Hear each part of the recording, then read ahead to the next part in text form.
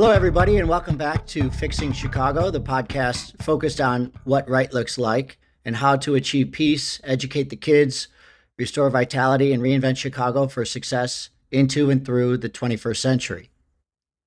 Today, we are excited and proud to present a Chicagoan, Captain Retired Ram Stevens, a physician and anesthesiologist, as our special guest. And he's got an incredible story to share with us on his recent involvements. Dr. Stevens? Good morning, Dr. Roach. How are you this morning? I'm very well, thank you. Thank you for coming on to this podcast.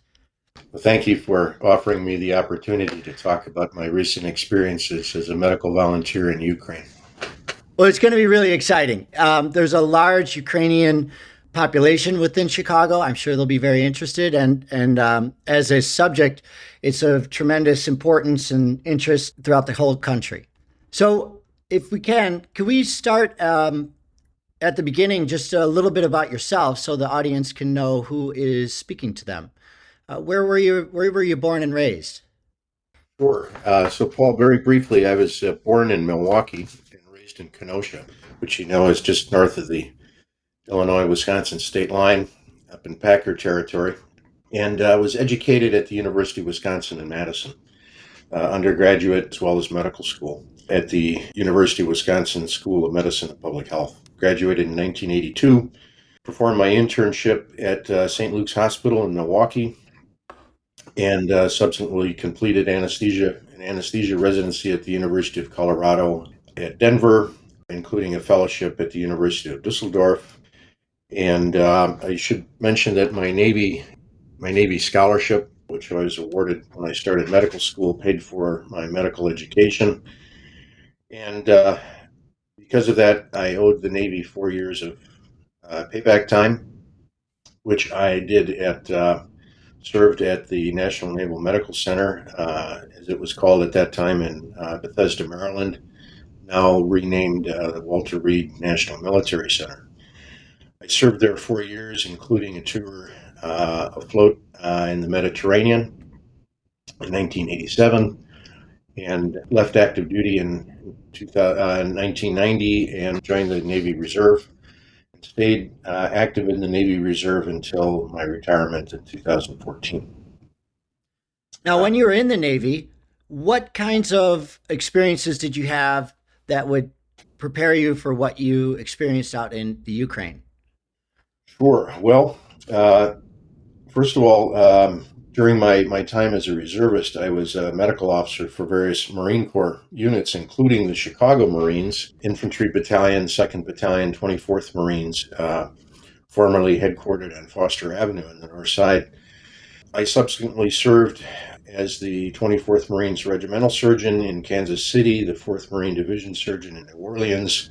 During the Iraq and Afghanistan campaigns, I commanded the 4th Medical Battalion, which is the Reserve Medical Battalion of the Marine Corps, headquartered at San Diego, and subsequently was recalled to active duty as the 1st Marine Expeditionary Force Surgeon in Camp Pendleton, where I deployed again to Iraq for the second time. While I was there, I helped construct the medical support plan for the Marines as they were planning to go back into Afghanistan in 2008 and 2009. I did then a critical care fellowship at University of Maryland, Baltimore Shock Trauma, and then subsequently deployed to Afghanistan for my real fellowship. And that time was exposed to quite a bit of trauma. We had probably 6 or 8 serious casualties every week for the entire period of my time, my 7 months in Afghanistan. After coming home, I returned to my reserve unit in my reserve position, which was Deputy Fleet Surgeon for the U.S. 6th Fleet, which was based in Naples, and had the responsibility for medical support of naval activities in Europe and Africa. My commander at that time, later Rear Admiral Tom Reck, asked me to go to Odessa, Ukraine, to support an annual exercise with the Ukrainians called Sea Breeze. And that was my first exposure to Ukraine. That was in 2011, and I went back in 2012. became very familiar with the Ukrainian military system, their medical system, made many friends in the Ukrainian Navy. And subsequently, I mentioned that my unit was involved in support for Africa, and I became involved in prevention of malaria and other transmissible diseases in Navy reservists that were supporting exercises in sub-Saharan Africa. So I developed an expertise in tropical medicine and preventive medicine. And that led to my selection in 2013 as the force surgeon for the combined Joint Task Force Horn of Africa, which commands all the U.S. forces in East Africa and is headquartered in Djibouti, a small former French colony located on the Red Sea, very close to where Africa almost touches the Arabian Peninsula. So it's a strategic geographical location. And one of the hottest spots on the planet, if I'm not mistaken. Yes, yes, we often had temperatures exceeding 130 degrees on a daily basis, but that didn't deter us from running every day. We ran 5 kilometers every day in the evening. At any rate, I spent a year in Djibouti as the senior medical officer for the U.S. forces in East Africa, and that was I came home in 2014, shortly after the Russians had invaded Crimea.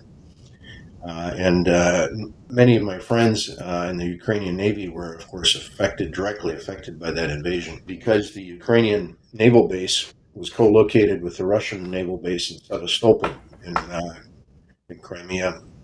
And the Russians captured the base and captured almost the entire Ukrainian Navy, captured or sunk it.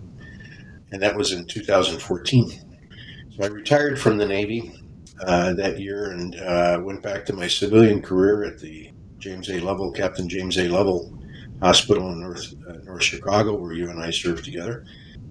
And subsequently, I worked for the Advocate Aurora system, both in Chicago and in Milwaukee and Kenosha, as an intensivist and anesthesiologist. And I'm continuing to work as an intensivist in the tele-ICU for Advocate Aurora, providing ICU consultations for probably 35 some hospitals in Wisconsin, Illinois, and other states. Well, that is simply an amazing career path, and couldn't prepare you better for what you're doing now. All of that time deployed and those different roles that you've served under must help you right now. So, Ron, before we get into what brought you into the Ukraine at present, if it's all right, we'll just take a few minutes for our audience to kind of review a background on the Ukraine conflict. I think that we'll begin with just saying that Ukraine is physically situated between Russia and Western Europe. It's massive. It was a major battlefield in World War I, in the Russian Revolution, in World War II. You know, some would say that nobody suffered more than the Ukraine in Europe or in the world in this past century or two. There were tremendous atrocities under the Stalinist era in the area of the Ukraine post World War II. And then once the USSR was dissolving, in 1991, the Ukrainian parliament declared independence. This was actually the second time they had tried. And this is their formal Independence Day, August 4th. In 1992, NATO contemplated adding Ukraine to Central and Eastern European members, which, you know, I think is important. And it's important to understand from Ukraine's perspective what they would like, but it also threatened Russia. In 1994, there was a Budapest memorandum between Ukraine, US, UK, and Russia, because at the time it had the third largest stockpile of nuclear weapons. And those nukes were traded away for guarantees on their own sovereignty, which Russia is not honoring at present. It's also a bad example for other would-be nuclear powers throughout the world. In 2004, the Orange Revolution, which could be an episode all on its own, but there was basically a Russian-backed candidate named Yanukovych, and there was an independent one named I think it's Yukashenko. Is that how you pronounce it? Correct. Yushenko. Yes. And the Russian one was, let's see, that's when Yukashenko got poisoned, right? Yes. With digitalis. So, I'm not sure what the poison was. I think it was a dioxin, actually. okay, well, he got poisoned right before the election, and the people revolted, and reinstated him afterwards, Well, they elected him to office. or I should say, elected him to office. And there was another country that did the same. What was the other color revolution? Well, Georgia, That was at that was Georgia. the same time, also another former Soviet republic that wanted to free itself from Russian influence, and is Right. in many similar to Ukraine in the sense that it wants to become part of NATO. The Russians have also, in 2008, they invaded parts of Georgia, South Ossetia, claiming that they were protecting Russian minorities from the Georgian majority. And the Russian troops have, to this day, continued to occupy parts of Georgian Republic, and there's a frozen conflict there, very similar to what the Russians did in 2014 in the Donbass in Ukraine. Right. Yeah. Yeah. Yeah. We deployed with a bunch of the Georgians. It was fascinating to sit at a table and listen to them describe the history. But to stay on target, I'll stick with Ukraine for now. Let's see. In 2008, NATO promises a compromise, which just says we will bring you in, but we don't have a timeline. I think we can skip over to maybe 2013. Yanukovych doesn't sign the EU agreement, and then protesters occupy Kyiv's downtown, and 100 are killed by police. Yes, that's Um, the Maidan Square, the Maidan Revolution that started in November of 2013. That and then as soon as that, oh, sorry. resulted in over 100 deaths of Ukrainian freedom protesters that were killed by police, many by snipers from rooftops. Wow. Wow. And as soon as that chaos happened, that's when Russian soldiers appear in the Crimean Peninsula. Although initially Putin denied they were his, but then later on he admitted and was very proud of it. And they took over the Crimean Peninsula. And by March of 2014, quote unquote, voted to join Russia. In 2014, 40,000 troops also invaded the Donbass region, and they also declared independence from Ukraine.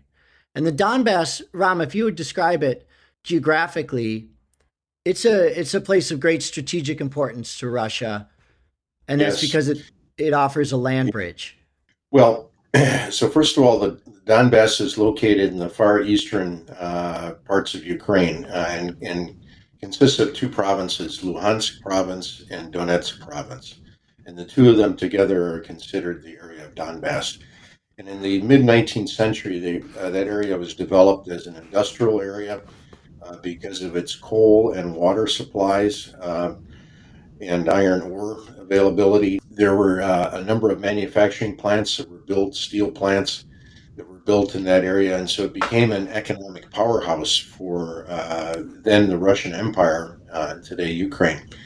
The people there are Ukrainians, but oftentimes speak Russian as their first language because they're located very close to Russia, and for many hundreds of years were part of the Russian Empire.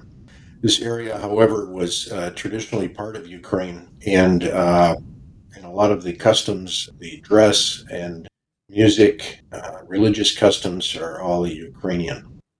So Putin used the fact that they spoke Russian as an excuse and claimed that the Ukrainians were committing genocide against the Russian speakers in that area, which was false, demonstrably false, and invaded first using supporters of Russia, Ukrainian supporters, and then later using Russian troops to occupy Ukrainian territory. And that territory is still occupied today and is still probably the most hotly contested area in Ukraine. South of that area, Crimea was connected to southern Ukraine by a land bridge. Of course, the Russians wanted to, for strategic reasons, create a land connection between Crimea and the Donbass, their territories that they'd occupied in the Donbass. And so when the Russians invaded Ukraine on February 24th, 2022, one of their immediate goals was to create a land bridge between Crimea and the Donbass. And that's why one of the first cities they took was Kherson in the south, which is a port city in the Black Sea. And then, of course, the battle over Mariupol, which is a port city in the Sea of Azov. And you're very familiar with the story about the Battle of Mariupol and the Azov Battalion. 2014 and 2015 were the Minsk 1 and 2 agreements trying to create peace, but those both failed. Some say beginning 2016, but I've heard on other podcasts that probably since 2012 or earlier began the Russian cyber attacks, where it saturated the cyberspace with false information and complete fabrications in order to mentally prepare people for what it was about to do. These cyber attacks, by the way, should be of tremendous importance to everyone in Western Europe and the United States because they have been going on ever since. Something like 65% of all the extremist posts on social media in the United States are actually Russian bots, and they're very causative, or they're an aggravating factor for the polarization that we experience today. And it's a big deal in Europe. They also do targeted cyber attacks against individuals. But anyway, to stay on pace, in 2019, Zelensky, the current Ukrainian, is he president or prime minister? President was elected. He vows peace. This was the very famous episode where U.S. President Donald Trump blocked the aid to Ukraine and then asked for a favor. In 2021, Russia assembles 100,000 troops around Ukraine's borders. Zelensky begs NATO for a membership plan. This doesn't happen. Putin, declares a variety of things, all of which are false, and he's got a distorted sense of history, and he declares, that they're going to have a special military operation in the Ukraine, which is essentially just a war. All right, now we'll turn it over to Dr. Stevens and figure out how is it that you got involved in coming to the Ukraine. So on February 24th, Russians started their war of aggression against Ukraine. I was skiing in Colorado with a good friend of mine, another retired Navy captain, Lee White. And we were fixed to the television, watching the television coverage of the invasion. Of course, we knew it was coming because the U.S. and British intelligence had been predicting it for weeks. So it was no surprise really to anyone. But at that point, we had a plan to go sailing from Washington State up to Alaska with Captain Rocky Kerr, another friend of ours, also a retired Navy medical officer. And Rocky and I talked on the phone, and we realized that we couldn't go on vacation while young men and innocent civilians were dying in Ukraine, considering that we had some skills, military medical skills that might be useful to the Ukrainians. So we canceled our plans to go sailing and started planning to travel to Ukraine. We bought plane tickets to Munich. We looked around for an NGO to sponsor us. We found one. We made contact with the Ukraine Ministry of Health that had put out a call for medical volunteers to help. And we took a train from Poland to Ukraine, to Lviv, which is the cultural capital of Western Ukraine, located about 70 kilometers east of the Polish border. And there we made contact with the Ministry of Health officials at the First Lviv Medical Union, which is a union of three hospitals, three large teaching hospitals in Lviv, and met the hospital administrators and the medical director, as well as Professor Martinolets, who is Natalia Martinolets, is the professor of anesthesia and critical care and the chair of the critical care and anesthesia departments at the Lviv Medical Union.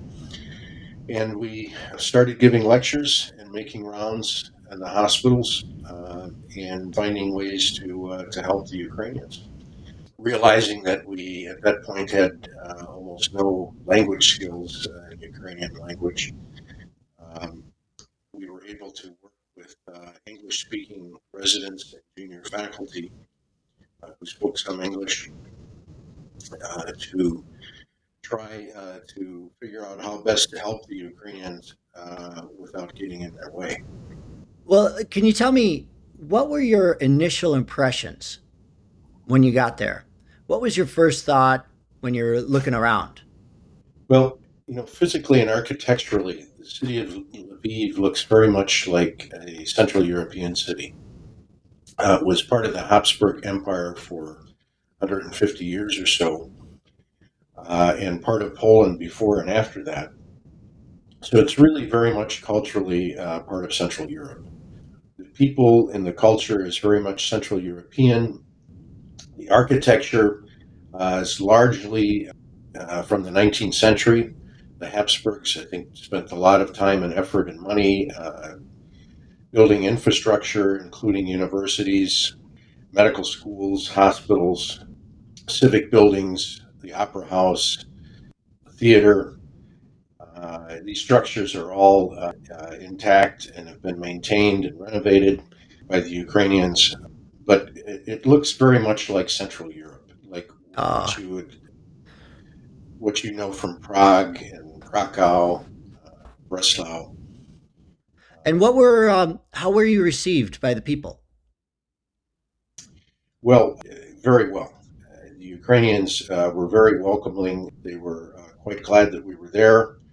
Obviously, we had some language barriers to overcome, but we were able to communicate, and we spent time trying to learn their medical system and learn their culture and their language, and I think they were very appreciative of those efforts. Although in 2 months, our ability to speak the language and understand the culture is limited by time. However, in that time, we made some very close personal friendships with Ukrainians, mainly the doctors, medical professionals, and got to know them personally. They us, and It must be a fascinating time to be there. yes. How are you able to help? Well, I think first of all, to understand the situation, I think a lot of American organizations probably misunderstand the nature of the problems. And although in the east, close to the Donbass front, there's been a lot of destruction, including in and around the capital, Kyiv and Chernihiv, which is the city close to the Belarusian border north of Kyiv. Those cities, and particularly Kharkiv, which is the number two city located about 30 miles west of the Russian border, have been heavily damaged by artillery shelling, by air attacks, by cruise missile attacks, and by direct attacks from Russian ground forces. And so those areas, a lot of the people have fled. There's over 6 million internally displaced Ukrainians, and over 5 million Ukrainians have left the country and are today largely refugees in Poland and Romania. The Ukrainian President Zelensky declared martial law at the beginning of the war, which precluded any of the military age Ukrainian males from leaving the country. And so all of the refugees are women and children and old people. And largely they've stayed close to Ukraine. They've stayed in neighboring countries because they plan to go back to their homeland as soon as possible. And their men are back in Ukraine, either fighting in the army or doing other jobs that are supporting the war effort and supporting the country. So I'm sorry, I've lost the track here. Well, it's What just was your interesting. I'm just fascinated hearing the story. Just trying to get a sense of the people of the Ukrainian medical system and where you are able to fit in and you know make some add some value to the whole equation. Yeah, so that's a good question. So the medical system is basically a post-Soviet system. The physical structures were built largely during the time of the Soviet Union, although there are some pre-existing structures built by the Habsburgs and the Poles that have been renovated, of course, over the subsequent years. In 2016, the previous president, Poroshenko, appointed a woman who was an American Ukrainian named Dr. Yolana Supran as acting minister of health. And from 2016 to 2019, she did her best to reform the medical system and to try to put it on track to bring its standards up to those of Central and Western Europe. Because obviously, the Ukrainians would very much like to be part of the European Union and would like to get their governmental systems up to the level of those found in other countries in the EU. And I believe that Dr. Supran did her best to reform the medical system, but she didn't have adequate time. In 2019, when President Zelensky was elected, he replaced all the members of the cabinet, all the ministers. And since then, I believe that there's been four subsequent health ministers. The initial plans were carried out by the subsequent healthcare ministers to continue reforming the system, but in 2020, of course, COVID-19 pandemic hit Ukraine, and for the next 2 years, really consumed a huge amount of resources from the healthcare system. They had an experience very similar to ours, where they had to greatly expand the number of beds and ICU beds that they had. They had hundreds, thousands of patients on ventilators. Most of them died, despite the expenditure of a huge amount of resources. So very similar to our experience. Very similar to ours. I mean, even in the U.S., most of the COVID patients who ended up on a ventilator Yes, over did not 80%. survive it. Wow. And then when they were finally done with COVID, then on February 24th, 2022, the war started, which destroyed a number of their hospitals, forced a lot of their medical personnel in the East to flee west. As I mentioned, caused a huge displacement of people, the largest displacement of people since the end of the Second World War in And Europe. they targeted the hospitals were targeted by missiles. They, in, in Kharkiv and Mariupol, for sure. There's a maternity hospital in Mariupol that was destroyed. Of course, the Russians destroyed almost the entire city of Mariupol. Well, that's But their at any MO, isn't it? You know, they whether you're talking Chechnya and Grozny or Syria, you know, they first will have an invasion and it doesn't go very well, then they just come back and level the place, bring it down to dust. Yeah, that seems to be the modus operandi of the Russian military since the Second World War. Yeah. They have ignored the laws of war, the Geneva Conventions, as far as treatment of civilians, treatment of prisoners of war. There's evidence that they, just within the last few days, murdered 50 prisoners of war, or survivors of the Azov regiment that were the defenders of Mariupol. President Biden declared Vladimir Putin a war criminal, didn't he?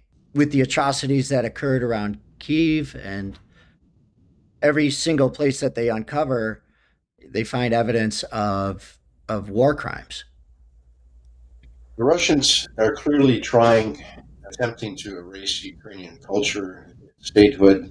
The Russian Empire attempted for centuries to suppress the Ukrainian language and their culture, and in Soviet times suppressed their religion. Most of in Western Ukraine, in the Lviv and Ternopil and Ivano-Frankivsk Oblast, which are like states in the United States, the majority of the religion is Eastern Catholic or Greco-Catholic Church, which came from the time of Polish control of that part of the world, and is really an Eastern Rite Catholic Church that owes its allegiance to Rome. That is the majority of the citizens of Lviv belonged to that church. That church was suppressed by the Soviets from 1945 really until the time of perestroika and glasnost under President Gorbachev at the end of the Soviet Union. The church came out of the shadows, came out of the underground, and after independence was able to reclaim a number of its churches, which in some cases had been used as warehouses and neglected for almost 50 years. And the church is very vibrant today. I can attest to that by personal experience. And this must be why the Ukrainians are fighting so valiantly, is they all remember only too well the ceaseless atrocities that were visited upon them, in recent past. The The 20th, the reign of Hitler was very short, but Stalin's reign was very long. And whether it was the starvation of the Ukrainians or the endless secret police arrests or just the moving people to collectivizations and whatnot, they have suffered incredibly under rule by their neighbors, and they do not want to go back to that. no, and it didn't start with the Bolsheviks or the communists. It started under the czars. Under the czars, okay. Yes. And to some extent, they were suppressed by the Poles, particularly in the interwar period between the First and Second World Wars, when that part of Ukraine was part of the Second Polish Republic. Oh, Um, okay. however, I must say that the recent actions of the Polish people towards the Ukrainians have just been phenomenal. Oh, that's They, awesome. they have taken in over 4 million Ukrainian refugees. Think of And it, 4 million. That's bigger than Chicago. yes, well, Chicago City, yes. Yeah, Probably half than city. the size of Metro Chicago. The population of Warsaw has increased by 17%. And do you know how many refugee camps there are in the country of Poland? No, There are none. Because really. all of the refugees, I've been told, have been taken in by private individuals. And It's amazing. But the Poles and the Baltic states and Romania and Moldova and everyone, they see that this war is only beginning in Ukraine. And as soon as Putin, if he were to achieve anything there, he would move on to their states next. I think yep, history only confirms that. absolutely, Paul. And if it weren't for the Ukrainian army right now fighting and dying in the Donbass front, the Russian army would be on the borders of Poland and the Baltic states and Moldova. And without a doubt. Well, what would you say are some of the joys and sorrows that you have experienced the 2 months that you were there that you might be able to share? Well, I think, first of all, the interaction with Ukrainian healthcare professionals has just been nothing short of phenomenal. Hmm. Becky and I were welcomed very warmly from the day we arrived until the day we departed. And as I mentioned, we made very close friendships and promised to return, and we hope to do so in the fall.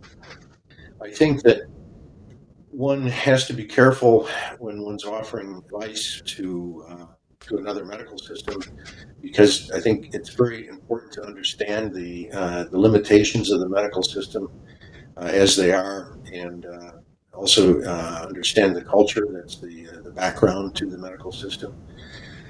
People there are, the doctors and nurses, have the best interests of the patients at heart, just like we do.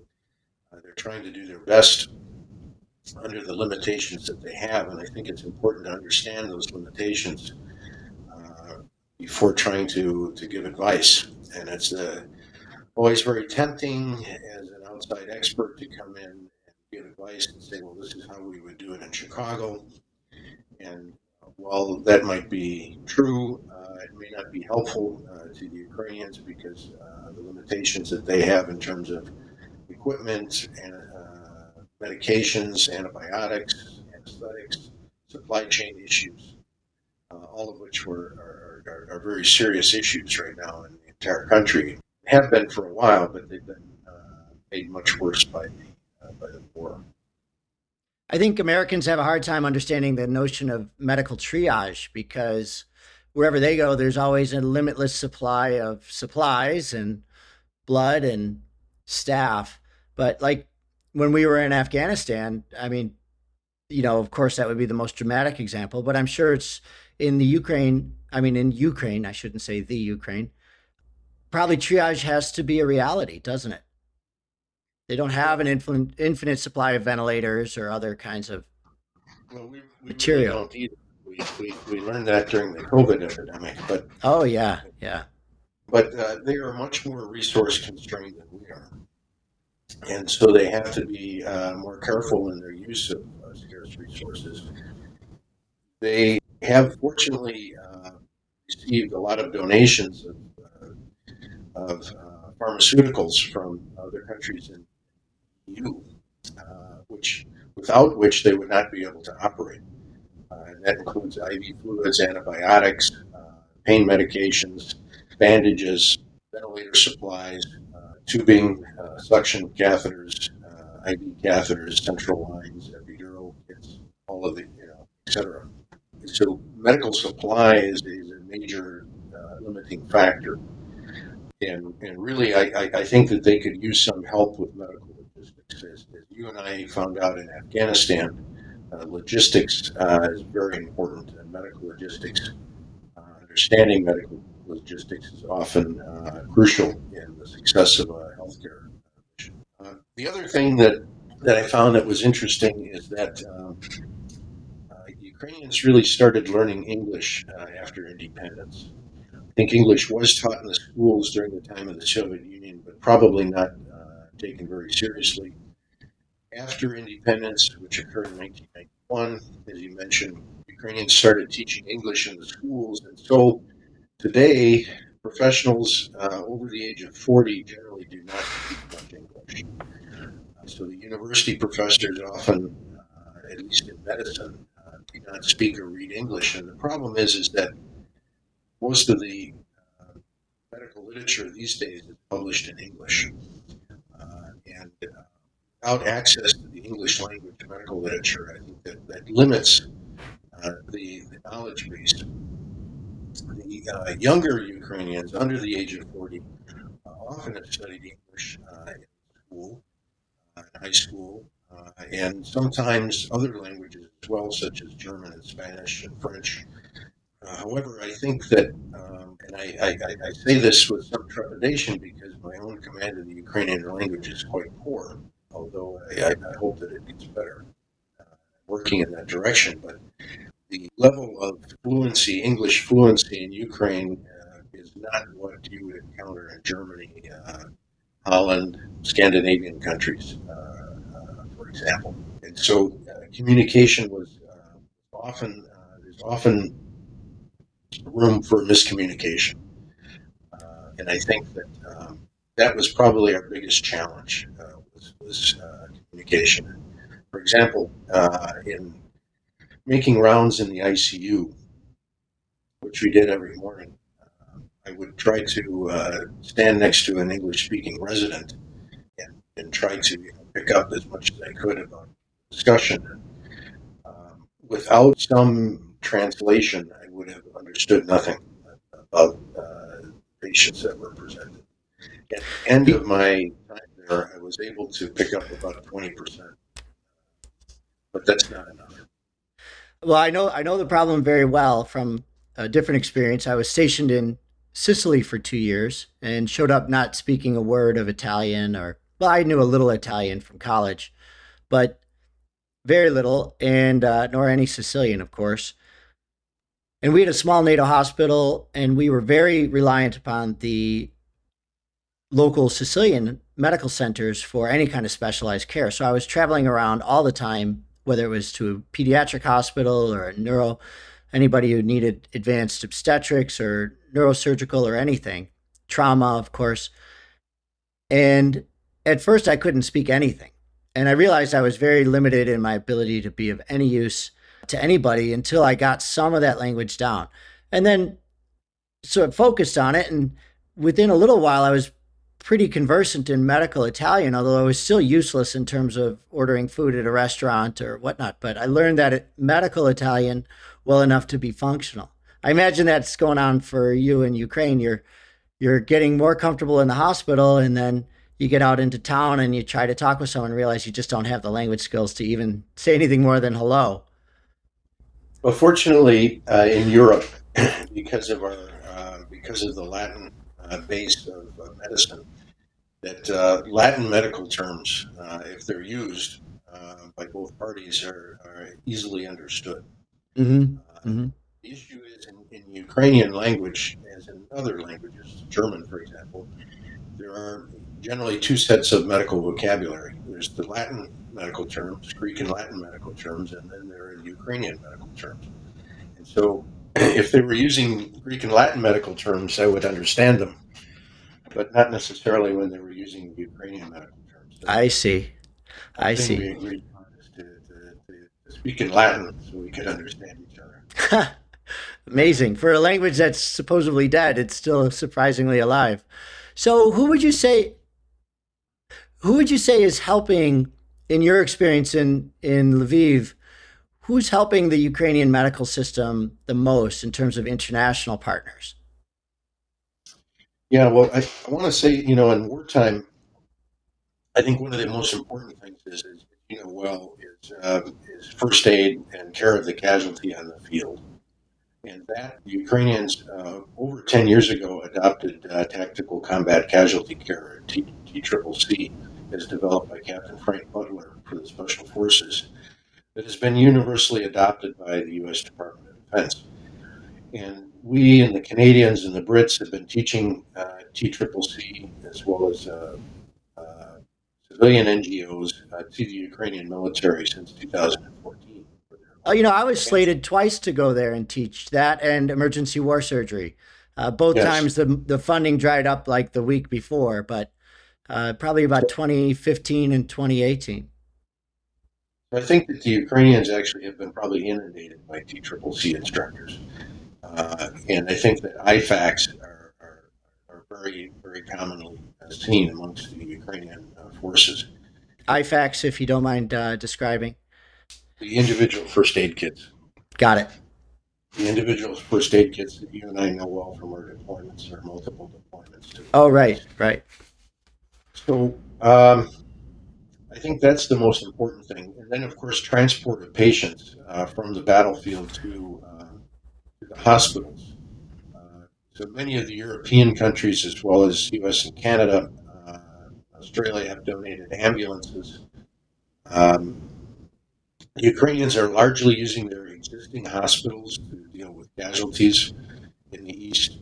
So these are not generally field hospitals, but they're brick and mortar Ministry of Health or Ministry of Defense hospitals. They do have a separate military medical system in Ukraine with military medical hospitals. But the soldiers are often treated in civilian hospitals as well. Then, after the patients are stabilized, they're often moved west, Kiev or Lviv or Venetia, other hospitals outside the combat zone for further treatment and rehabilitation. And in some cases, patients have been moved to surrounding countries, mainly Poland and Germany, for specialty medical care that's not available in Ukraine. So I I can't tell you all of the organizations that are supplying, supporting, and giving medical support for the Ukrainians, but I know that the European Union and its component countries have been very active in supplying medications, ambulances, medical equipment to the Ukrainians. The German healthcare minister was present in Lviv 2 months ago at our hospital when I met him. He was there for a presentation concerning the establishment of a national rehabilitation center in Lviv. to deal with some of the amputees and some of the war casualties. So I think that the Germans and other EU members have been very supportive. In terms of medical doctors in Lviv itself, and I can only really speak for Lviv, I can't speak to what's going on in other cities of Ukraine, but I have mainly seen ex military people, mainly US and British, probably some Canadians, but mainly English speakers. I think, based on my experiences in Germany, and I have, as you know, quite a few friends and family in Germany in the healthcare professions, I think that the Western Europeans are somewhat undereducated about what's going on in Ukraine and perhaps not as supportive as they could be. I think I that see. oftentimes Western Europeans are afraid to go to travel to Ukraine because they're worried about the security situation, which I can tell you, at least in Western Ukraine, was actually quite good. Well, what kind of help do you think they need? For instance, let's say someone's listening to the podcast and they're thinking, "Gosh, this is really compelling. I wish I could help." How do you think either individuals or institutions here, based out of the USA, could help the cause of the injured or the sick in Ukraine? Well, I think that the most important thing to understand is this is a chronically underfunded and under-resourced healthcare system that is not up to the level of Western European standards. So that chronic situation has been going on for a long, long time. Uh, and now the war has stretched that system and stressed it by adding more patients to the system and removing some of the hospitals from the system that have been destroyed. I think that the basic underlying problem uh, rests around education, knowledge base, as well as resourcing. I think that the Ukrainian healthcare professionals, the doctors and nurses, are greatly underpaid, which limits their ability to join organizations and purchase access to English language medical literature. I see. And so I think that giving the Ukrainian doctors and nurses access to English language medical literature through our specialty societies would be very, very helpful by providing them with free or very reduced rates membership for a period of several years to allow them access to English language medical literature. I think that would be very helpful. I think that the Western European countries continuing to supply them with pharmaceuticals is very helpful. I think they have enough doctors. Uh Uh, huh. I don't think they necessarily need more doctors. They need to pay their doctors better. I see. So they need support from all their efforts now have to be focused on defeating the Russian invaders. Right. It's existential. It's an existential fight for the Ukrainians, and it is an existential fight for European democracy. I agree. But back to your question, Paul. I think that sending large numbers of American doctors over there would not be helpful. Mm-hmm. Their healthcare system is so much different than theirs. I think that sending a few experts in some areas that they need, particularly burn care, physical and occupational therapy, prosthesis manufacture, those kinds of things are very helpful. The numbers of physical and occupational therapists is very small in the country and under resourced. I think that many of the patients in the ICU and on the hospital floors were not mobilized adequately because a lack of nurses and therapists. So I think that support through NGOs of those areas would be helpful, but I think that the individuals that should go over there have to be, by necessity, people that are willing to work under less than ideal situation. If Right. you took an average American doctor who's used to having everything at the snap of his fingers, that person would probably not be very successful in this situation. Check. Check. I get that. I really get it. Well, do you have any saved rounds? This has been a fascinating hour. I think that the American Ukrainian community in Chicago has been very supportive of the Ukrainians during this war, and I just want to thank people in Chicago for supporting the Ukrainian effort to defend democracy in Europe. And of course, to my Ukrainian friends and colleagues back in Ukraine, I just want them to know that we stand with them. America supports them, always will, because they're defending our values. And you taught me to say Slava Ukraini. Is that Slava, right? Slava Ukraini. All right. And the answer to that, the response is Rom Slava. And that means glory to Ukraine and glory to the heroes. Excellent. I thank you, Paul, for this opportunity. Thank you, Ron, for all that you do and for sharing it with us today. And all right, to the listening audience, thanks again for listening. And if you have a topic you would like to have us discuss, or comments or feedback, please either log on to www.paulbrianroach.com, that's Brian with a Y, and click on the About and Contact page, or send your questions directly to letters@paulbrianroach.com. This is Fixing Chicago. Thank you and good day.